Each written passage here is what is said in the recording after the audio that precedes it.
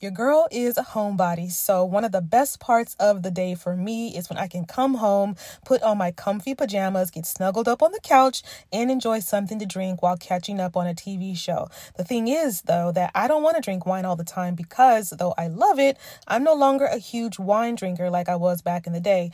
I have morning headaches and even inflammation to thank for that. So, to help fill that gap, I've been enjoying Recess Mood as a guilt-free way to unwind. Recess Mood really is a vibe, y'all. There are only 20 calories per serving, no added sugar, and it's infused with stuff I like, including mood-lifting magnesium and stress-balancing adaptogens, which really helps me to relax after a high-energy day. Recess Mood has 4 delicious flavors to choose from. My personal fave is strawberry rose. If one of your goals in 2024 is to drink less alcohol, this is the way. Give Recess Mood a try today and see how relaxed it helps you feel. You deserve a healthier way to unwind. Head to takearecess.com/self-care and get 15% off Recess Mood, your go-to alcohol replacement.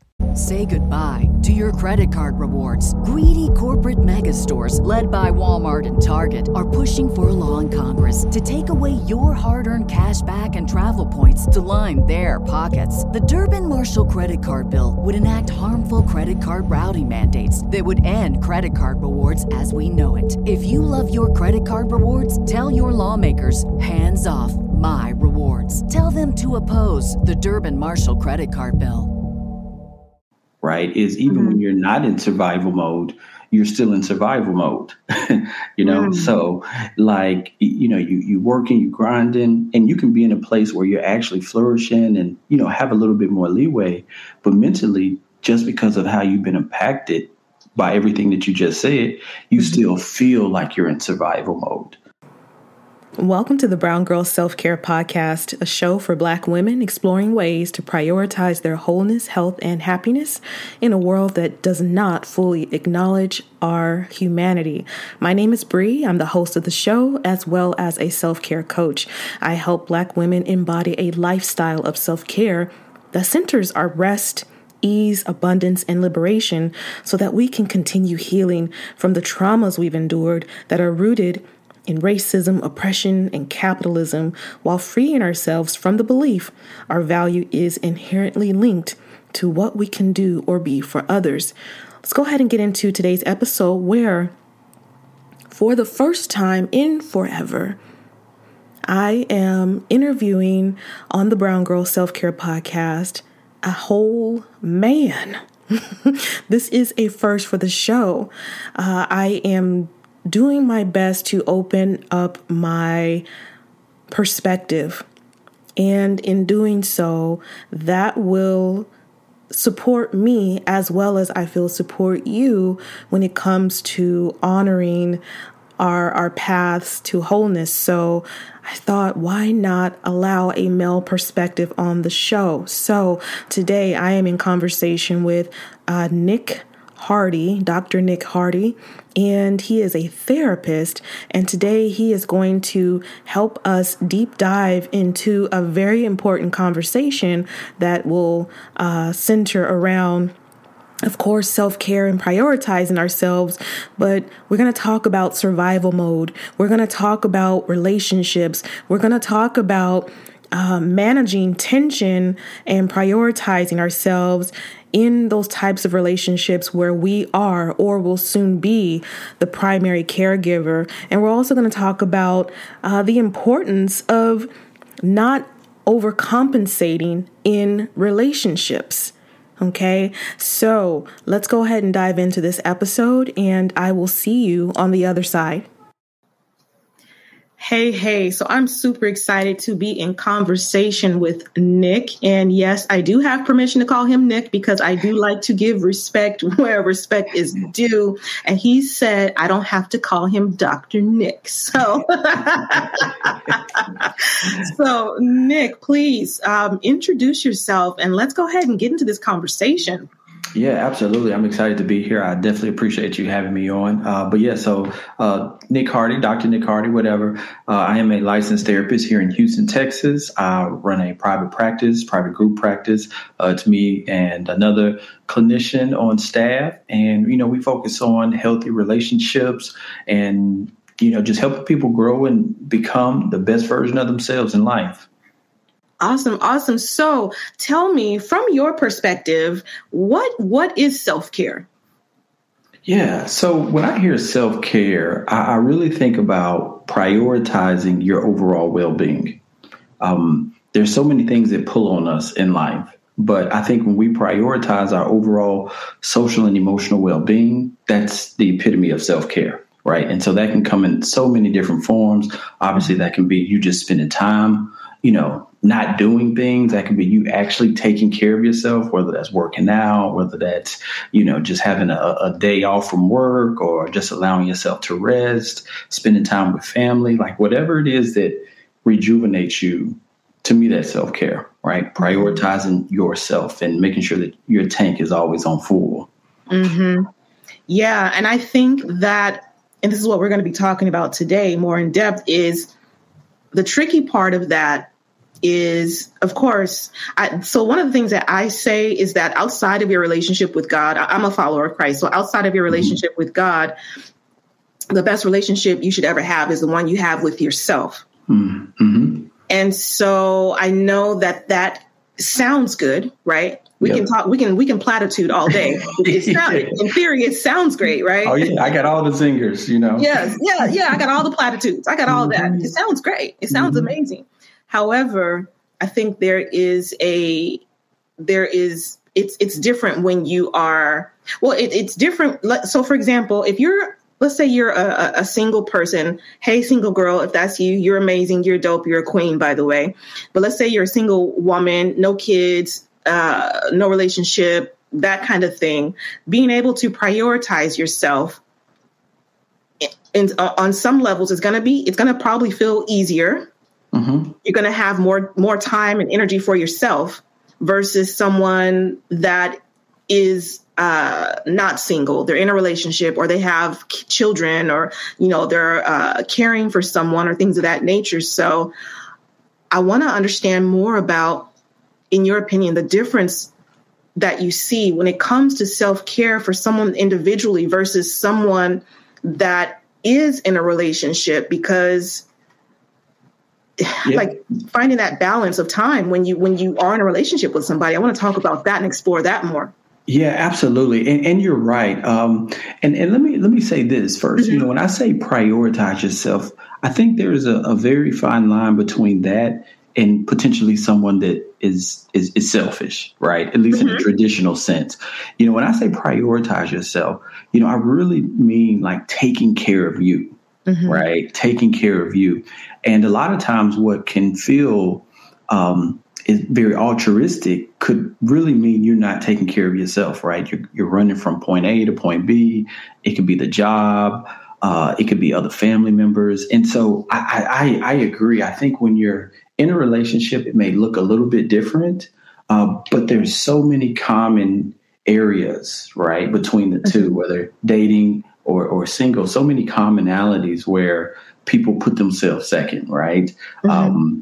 And the truth is, you can't really be there for someone else unless you do take care of yourself, because if you are taking care of someone else and you hadn't taken care of you, you're not giving 100%.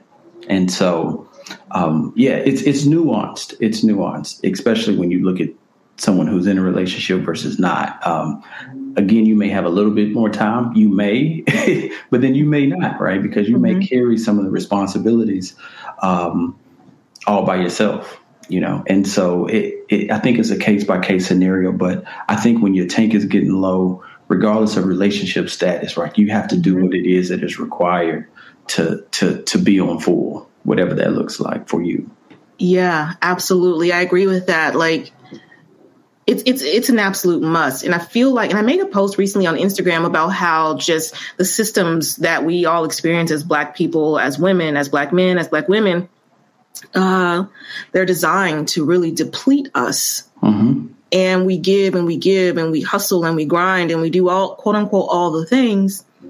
And we do it to the point where we're so depleted. But part of that is because we're trying to survive. Yeah. We're Absolutely. trying to get out of struggle and survival mode. So we feel like we have to be the best. We have to give 150% where others are maybe giving 75% just so that we're seen, we're valued, you know what I mean? So yeah. I do. And, and this is one of the kind of ramifications of trauma, right? Is even when you're not in survival mode, you're still in survival mode, So like, you working, you grinding, and you can be in a place where you're actually flourishing and, have a little bit more leeway. But mentally, just because of how you've been impacted by everything that you just said, you still feel like you're in survival mode. Right. And I think that's one of the residual effects of just some of the racial and systematic trauma that we experience. And we may not even realize it.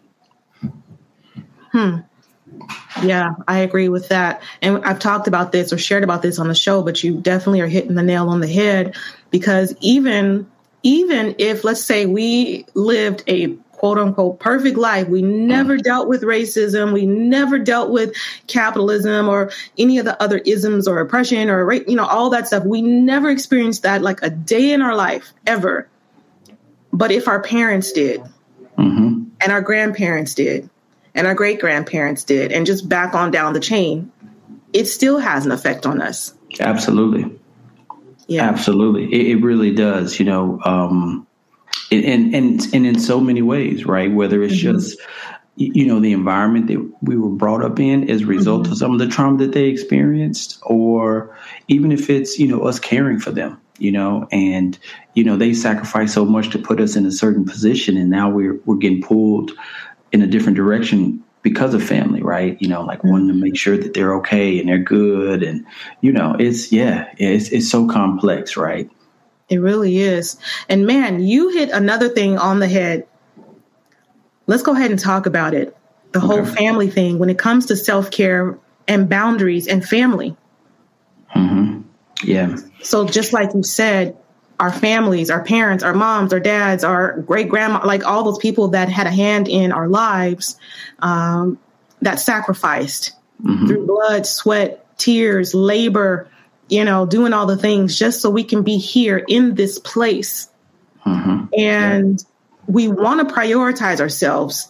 We're already feeling, a lot of us at one point or another, the struggle and strain of, again, just being here as a whole human in this country, just being here, showing up, being here.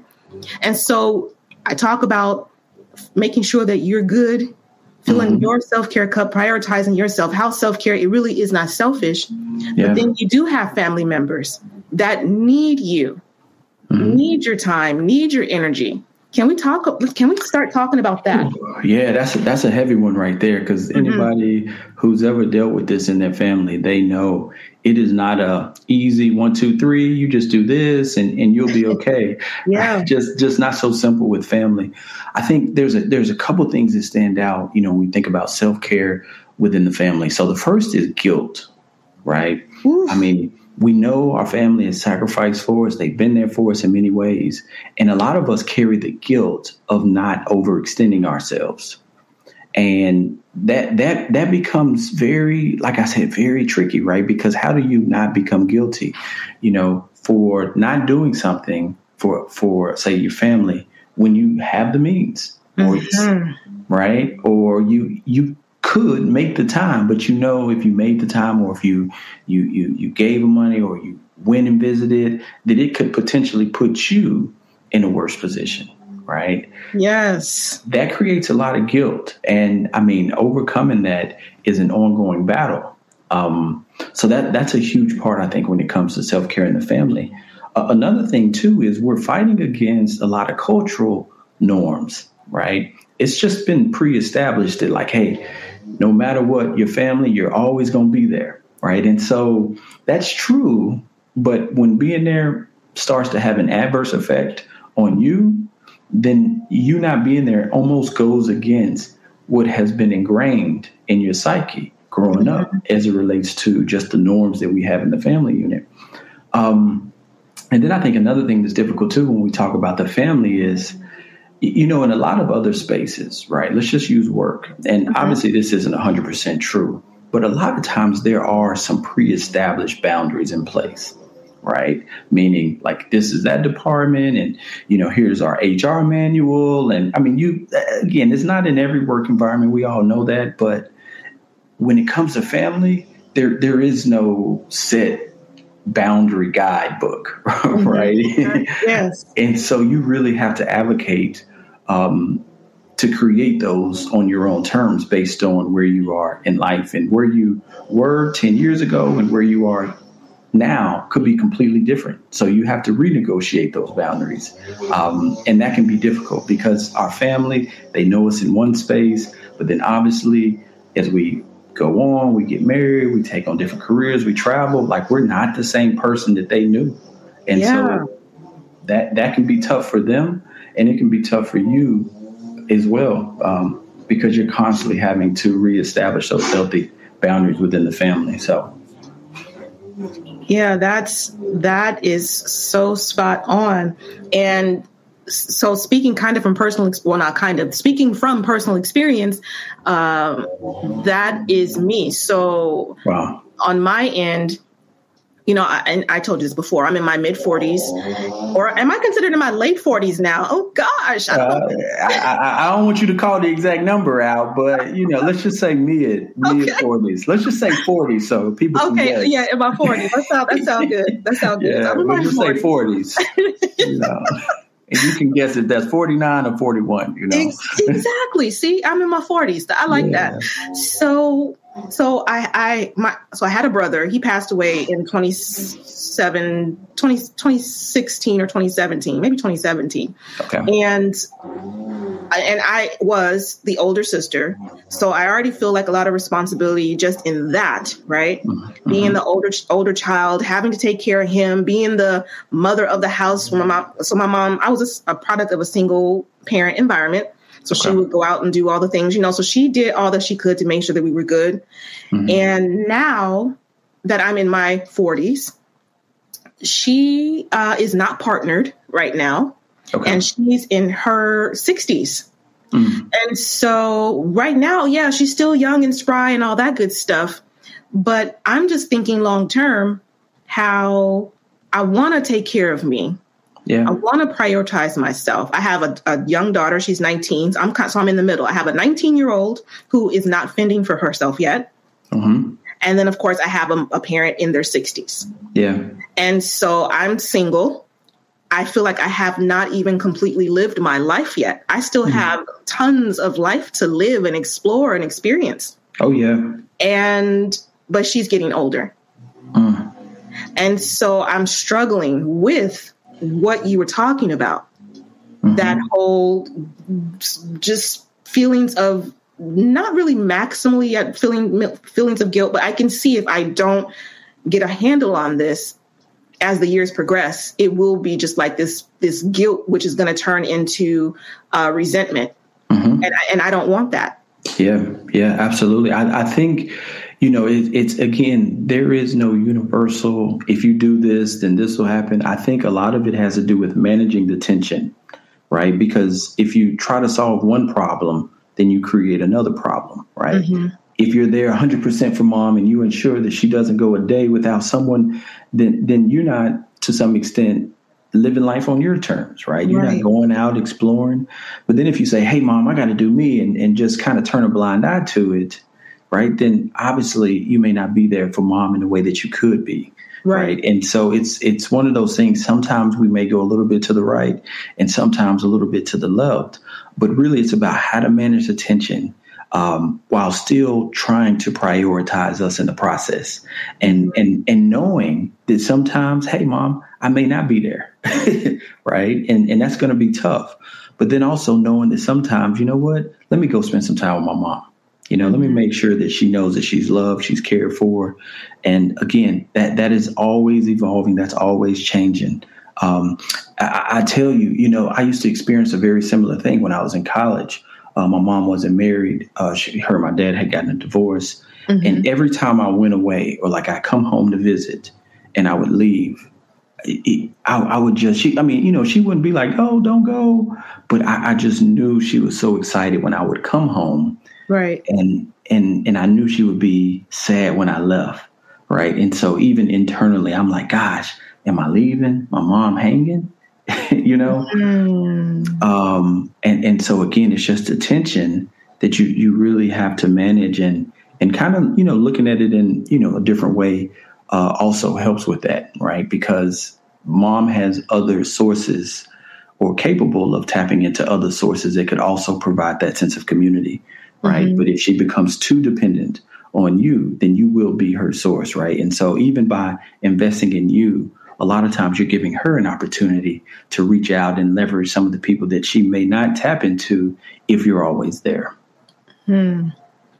Yeah, that makes complete sense.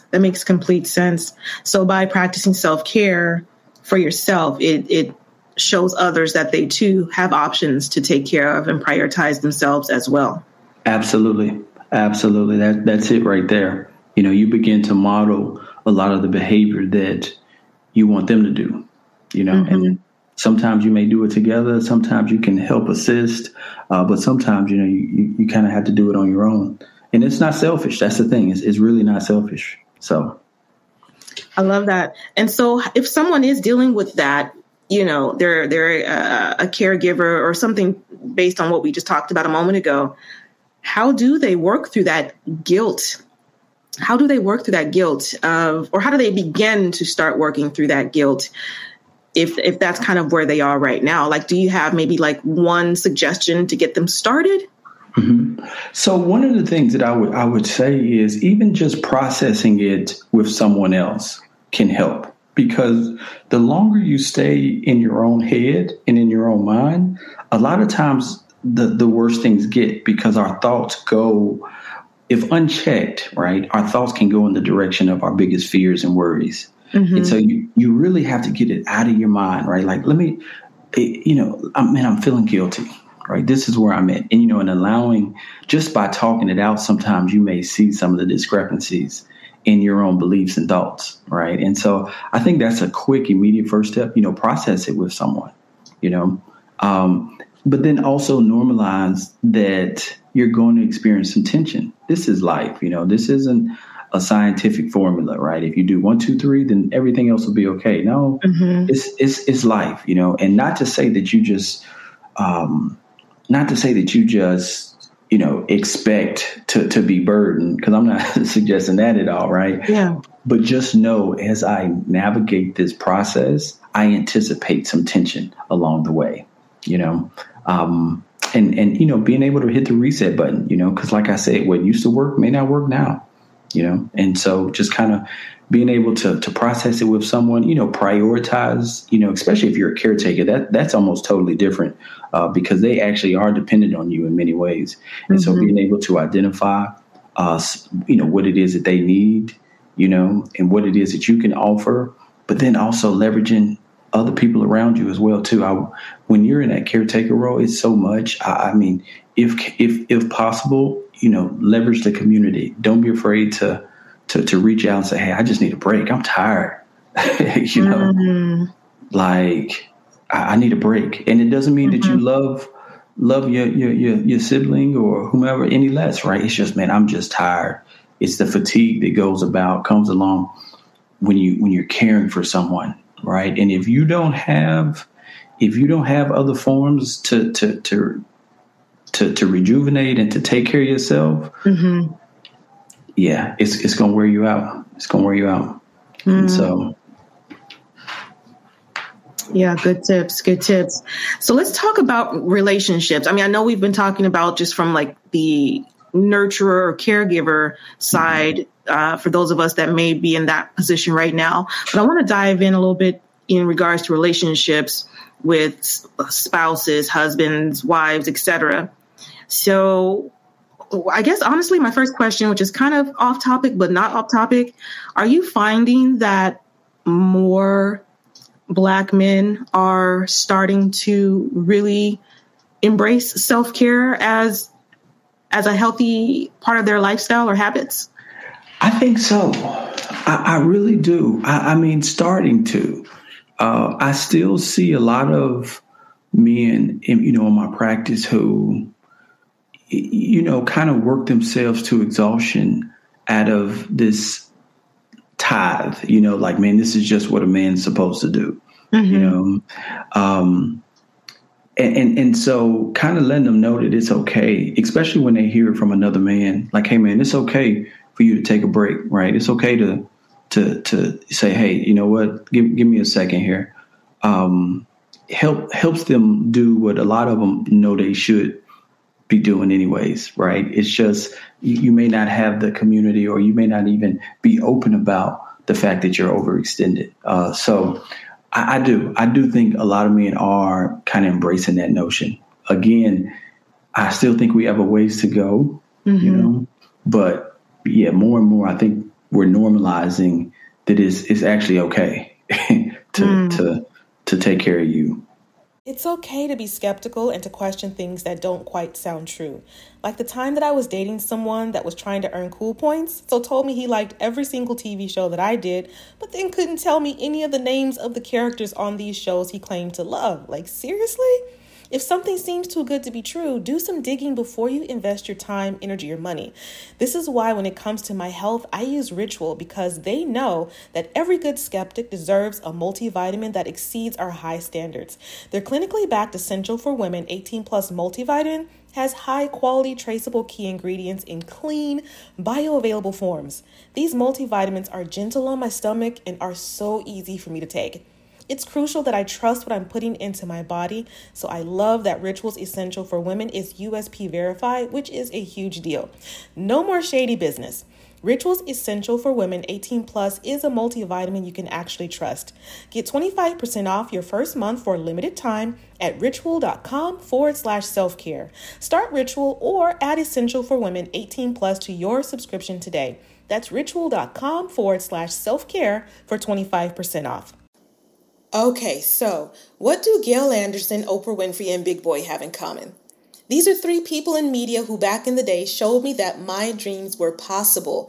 These visionaries paved the way for me to take a huge chance on myself by sharing my voice in the podcasting space. Black representation in media didn't happen by chance. We had to fight for the right to be heard, to be seen, to share our stories, and to take up space.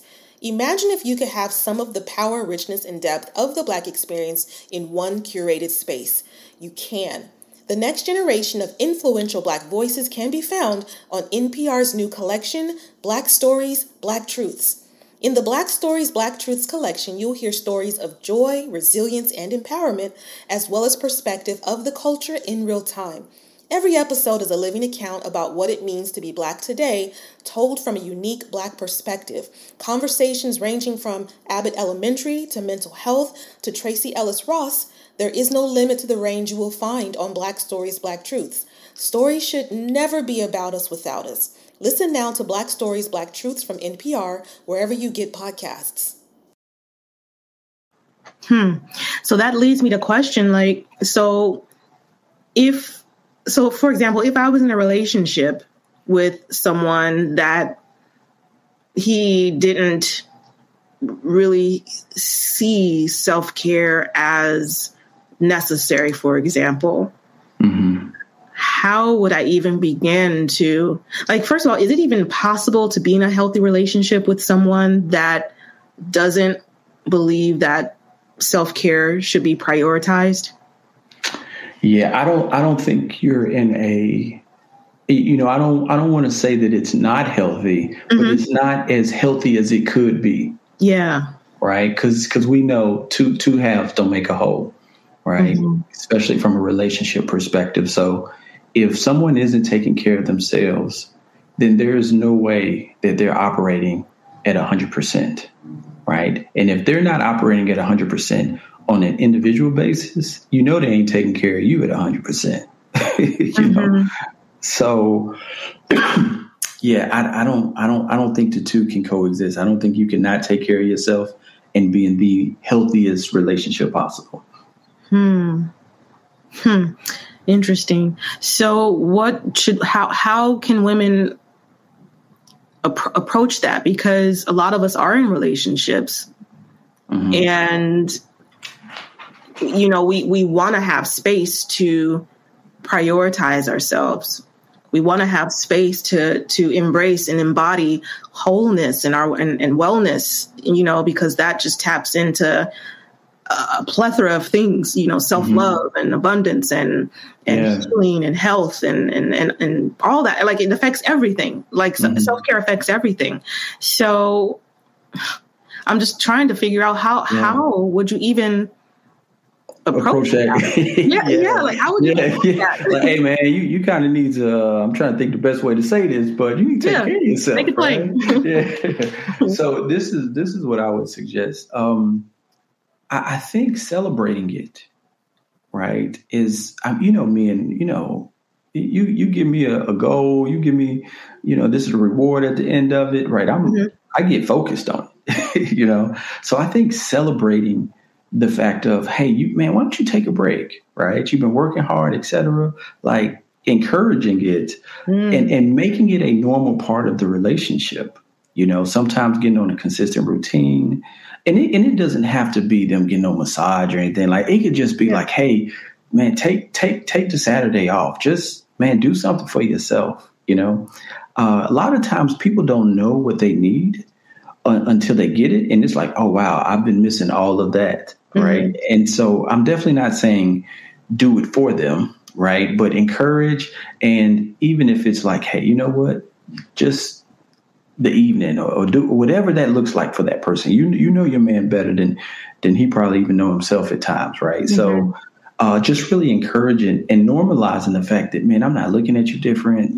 This isn't a matter of I don't think you can handle it or anything like that, but just encouraging it. And in turn, not only will he be in a better place, but I'm telling you, it just makes for a better relationship as a whole.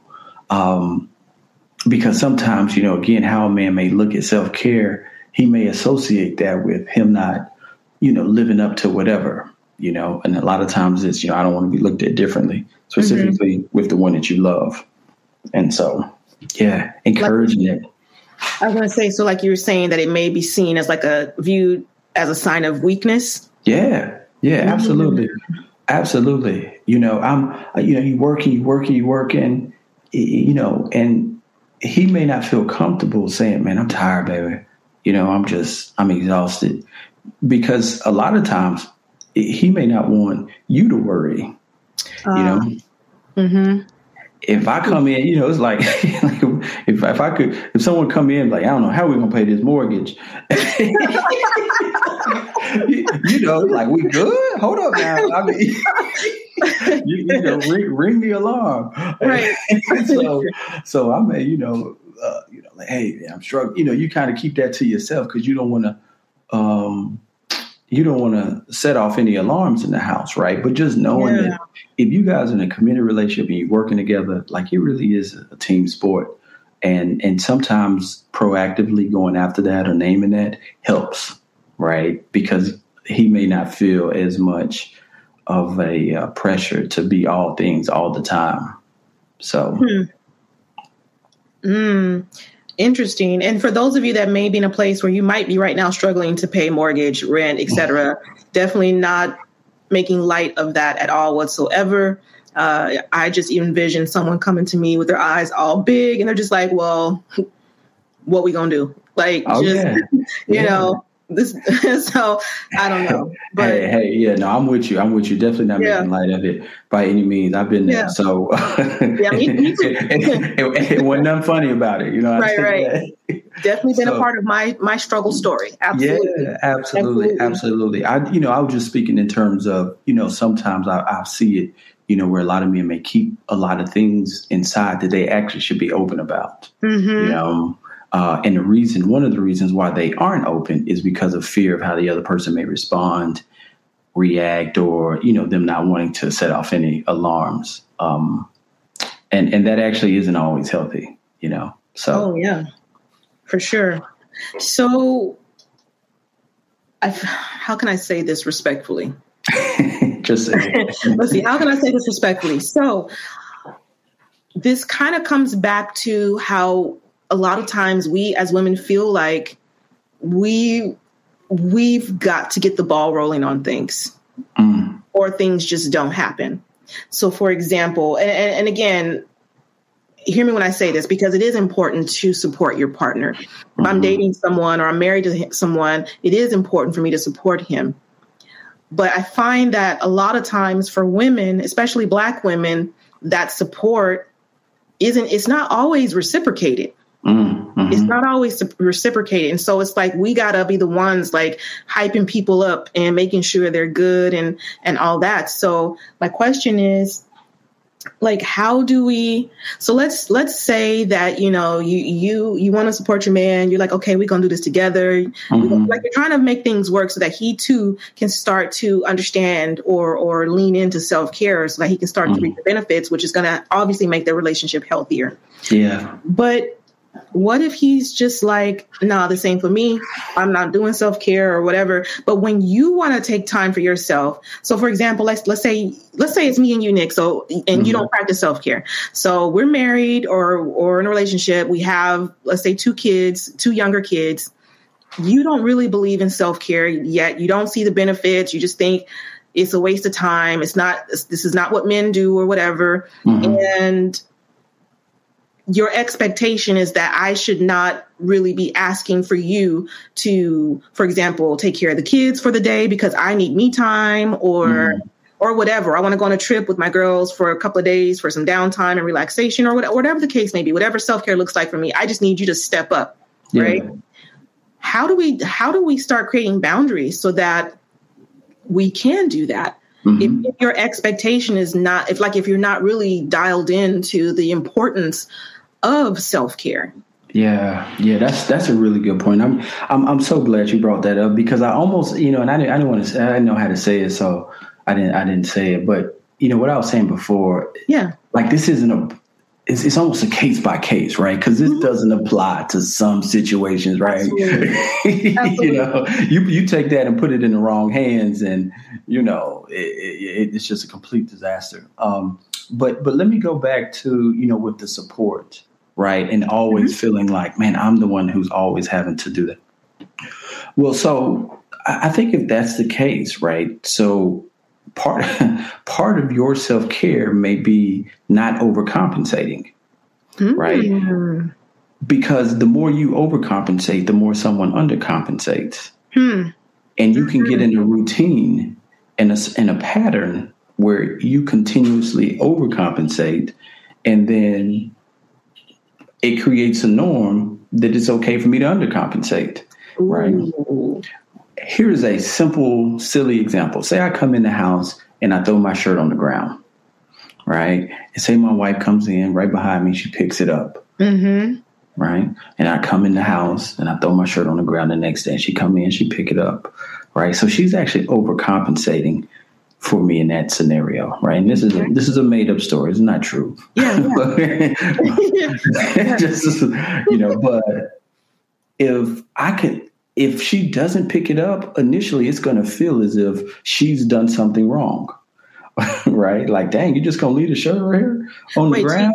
Who's it going to feel wrong, to me or to your wife or to you?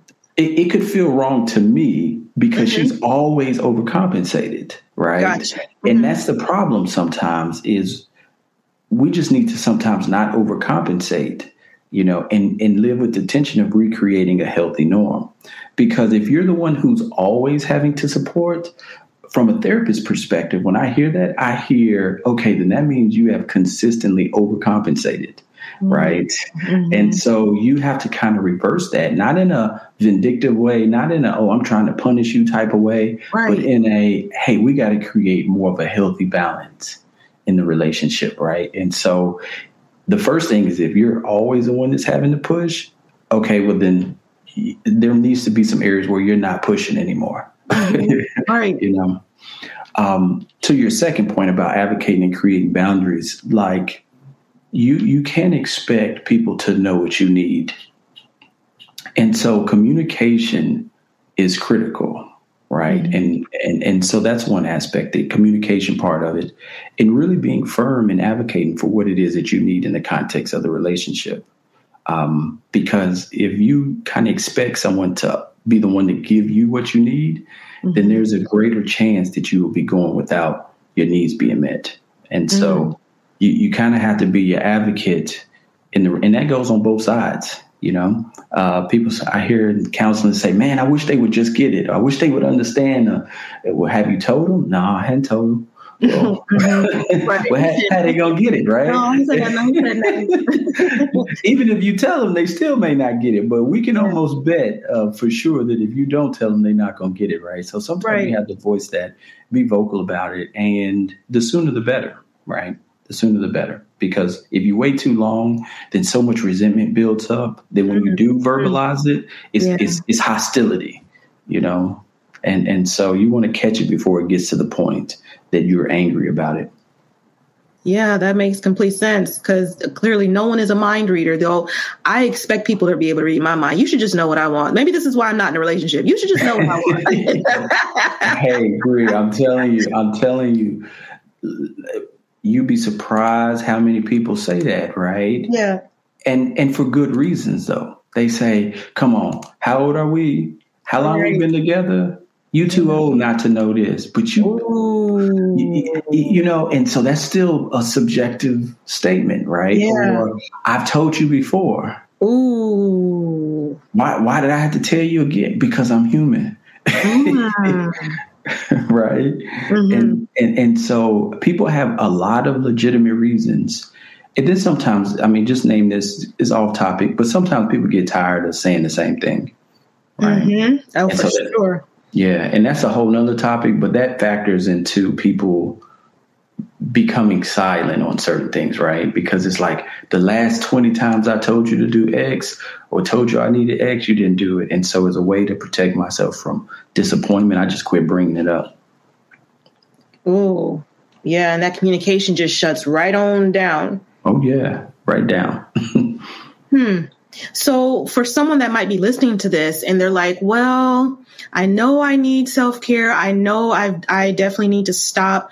What was it? Overcompensating and all that stuff. I know that I want to start seeing some healthy changes in my relationship. And I know those things start with me. Like, can you share, like, if this person has a fear of even having this conversation with their partner, is there maybe a way to open up the conversation that feels gentle and doesn't, I don't know, like, so for example, if someone has a fear, like they don't know how to set boundaries, they don't know how to, advocate for themselves kind of situation, like, is there a way, something simple that they can say to get the conversation started? Yeah, absolutely. So I think the first step is to identify what it is that you're fearful of, right?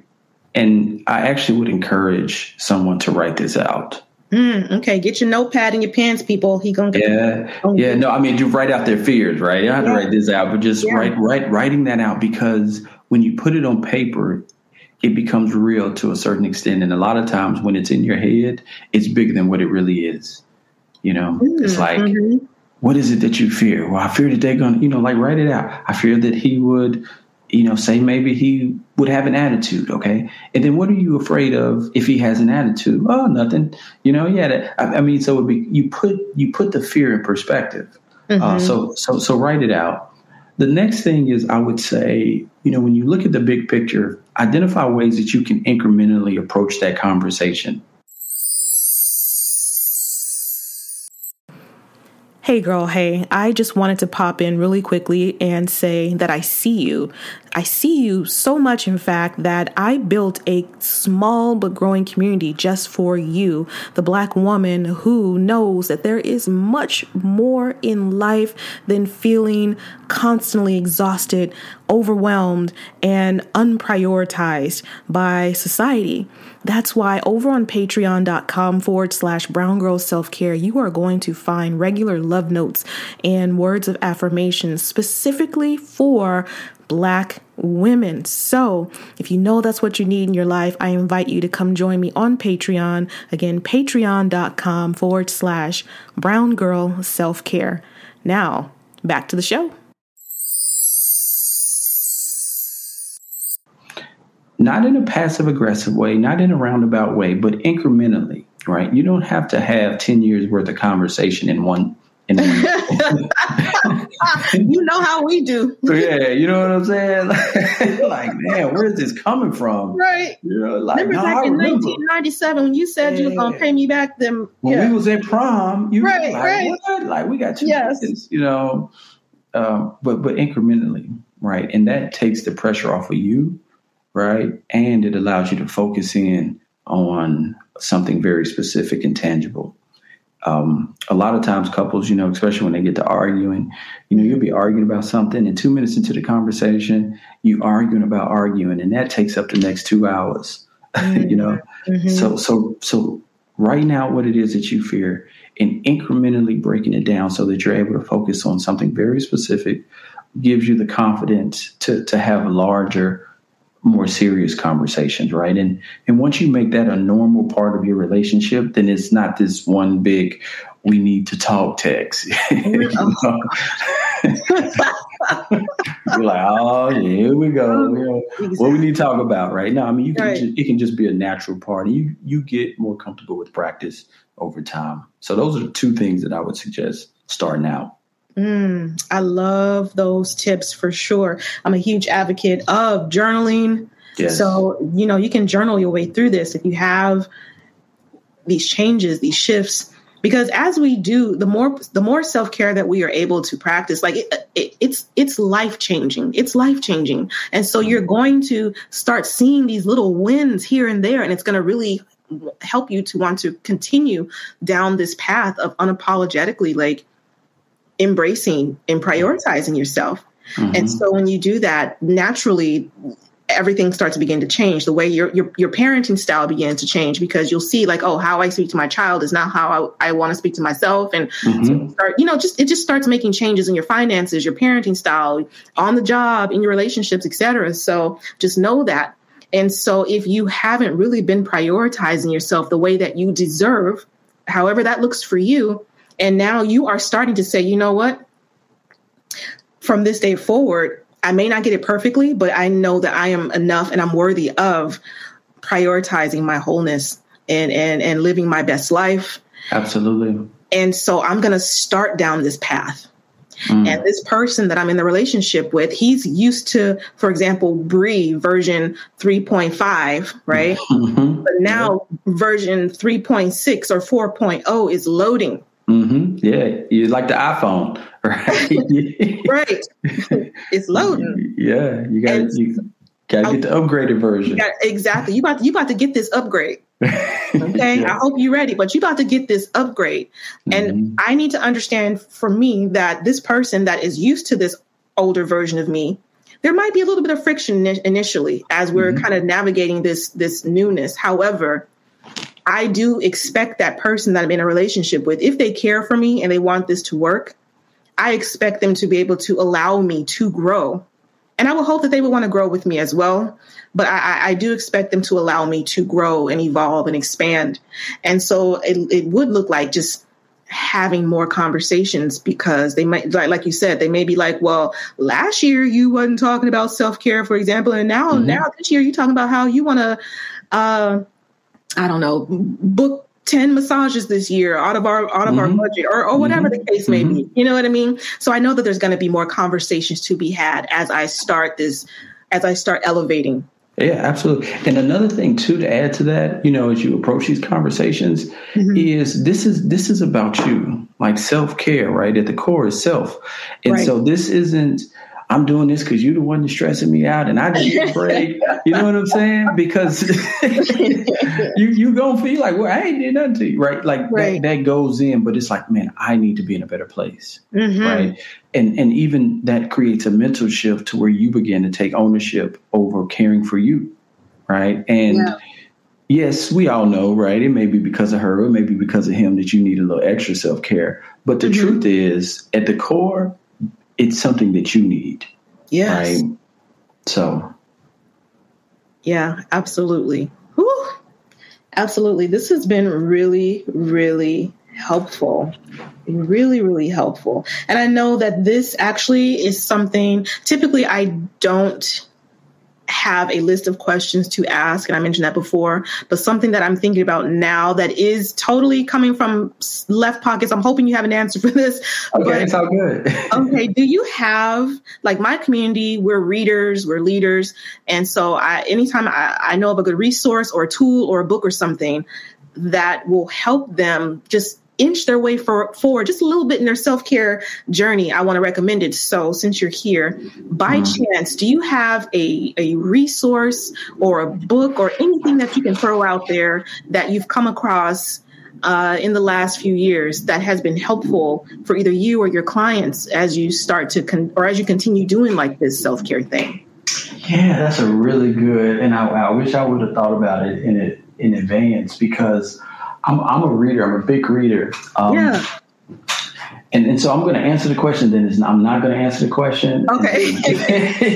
I know I'm putting you on the spot, and I should have. Yeah, it's all good. And then I'm going to give a resource, right? Okay. So I would say I don't have a particular book, but I would find something that is enjoyable, that may actually have nothing to do with self-care. Yes. Right. But just the practice of reading and allowing your mind to be at peace and kind of wander is therapeutic in and of itself. Mm-hmm. Right. And so that could be a novel, that could be a magazine, like whatever it is. You know, I joke, I'm going to say this, or my wife going to kill me, but I always joke with my wife. She be watching these shows and I'm like, man, how do you watch that stuff? Right. And she's always like, man, it's just entertainment. I just enjoy watch. But the truth is that's actually a form of self-care for her. Yeah. Right. And so she'll read up on this stuff and she said this, that's her self-care. So whatever that is for you, reading, I think just allows, and it's educational as well too, even if it's not, right. You're still reading and you're forcing your brain to think in some way. So finding something that you enjoy to read and just spending time doing that, I think, is extremely beneficial when it comes to self-care. Yeah, I totally agree. It's kind of like an act of mindfulness where you allow yourself to just be in the moment, reading that book, experiencing that book, getting caught up in that book. And for, 10 minutes, half an hour, the whole book, however long you have to dedicate to reading that book for that day or during that period, just allowing everything else to just fall by the wayside and release some of that baggage and stress we carry around from day to day to day, and just get caught up in a good book. Yeah, that's a great tip. Yeah, it is. This is a small plug, but the therapist, the one that I told you works with me, she's actually a mindfulness practitioner. So this is her whole dissertation study. She's been doing this for years, is on mindfulness, right? And so I'm constantly leaning into her, like, how can I become more mindful and just be at peace, right? Because, we're going. Yeah. And, so even that is a resource, just finding who that person is, that's able to help you become grounded and more centered in life is critical to just taking care of yourself, right? I enjoy reading, but some people find it stressful. Yeah, sure. And so that may be yoga, that may be meditation, that may just be some other mindfulness practice. So that's another resource. Absolutely. I appreciate that. I really, really do. So we have definitely had an amazing conversation. I have learned so much just being able to hear things from a male perspective. So I'm definitely glad that you were able to be here and share this time and space with me and my community. Before we wrap things up, I did want to ask, did you have any final words? And also, how can we stay connected with you? How can my community reach out to you if they'd like to approach you about some of your services? Yeah, absolutely. Absolutely. So just a final word, obviously I know this is, you've said this a million times on the podcast and through your social media channel, but taking care of yourself is a priority, right? And even when you're in a relationship, that priority shouldn't shift, right? Because you can't be 100% to anyone unless you're 100% to yourself first. Mm-hmm. So that's the final word. In terms of staying connected, I encourage everyone to follow me on Instagram. That's Nick Hardy _. So that's NIC HARDY_. Website, nickhardy.com. As I mentioned, Kiera, she's our mindfulness practitioner. And so this is her jazz, it really is. So I actually would invite you, if you wanted to connect either with myself, but then also reach out to her as well, too. Specifically, if you needed some tips in this area. I mean, she's an expert in her field. Relationships, obviously, that's kind of, for me, where I focus in more. And so, I think we merge the two, take advantage of the resources that you offer on your community and, reach out, follow me. So definitely would love to stay connected. Absolutely. And I'll make sure that I put your website and your social media handle or handles in the show notes today. That should show up on iTunes. So that way, if people want to stay connected, they can go ahead and just click around and they can find your information right in this show notes. So that's amazing. Thank you. I look forward to supporting people as they reach out.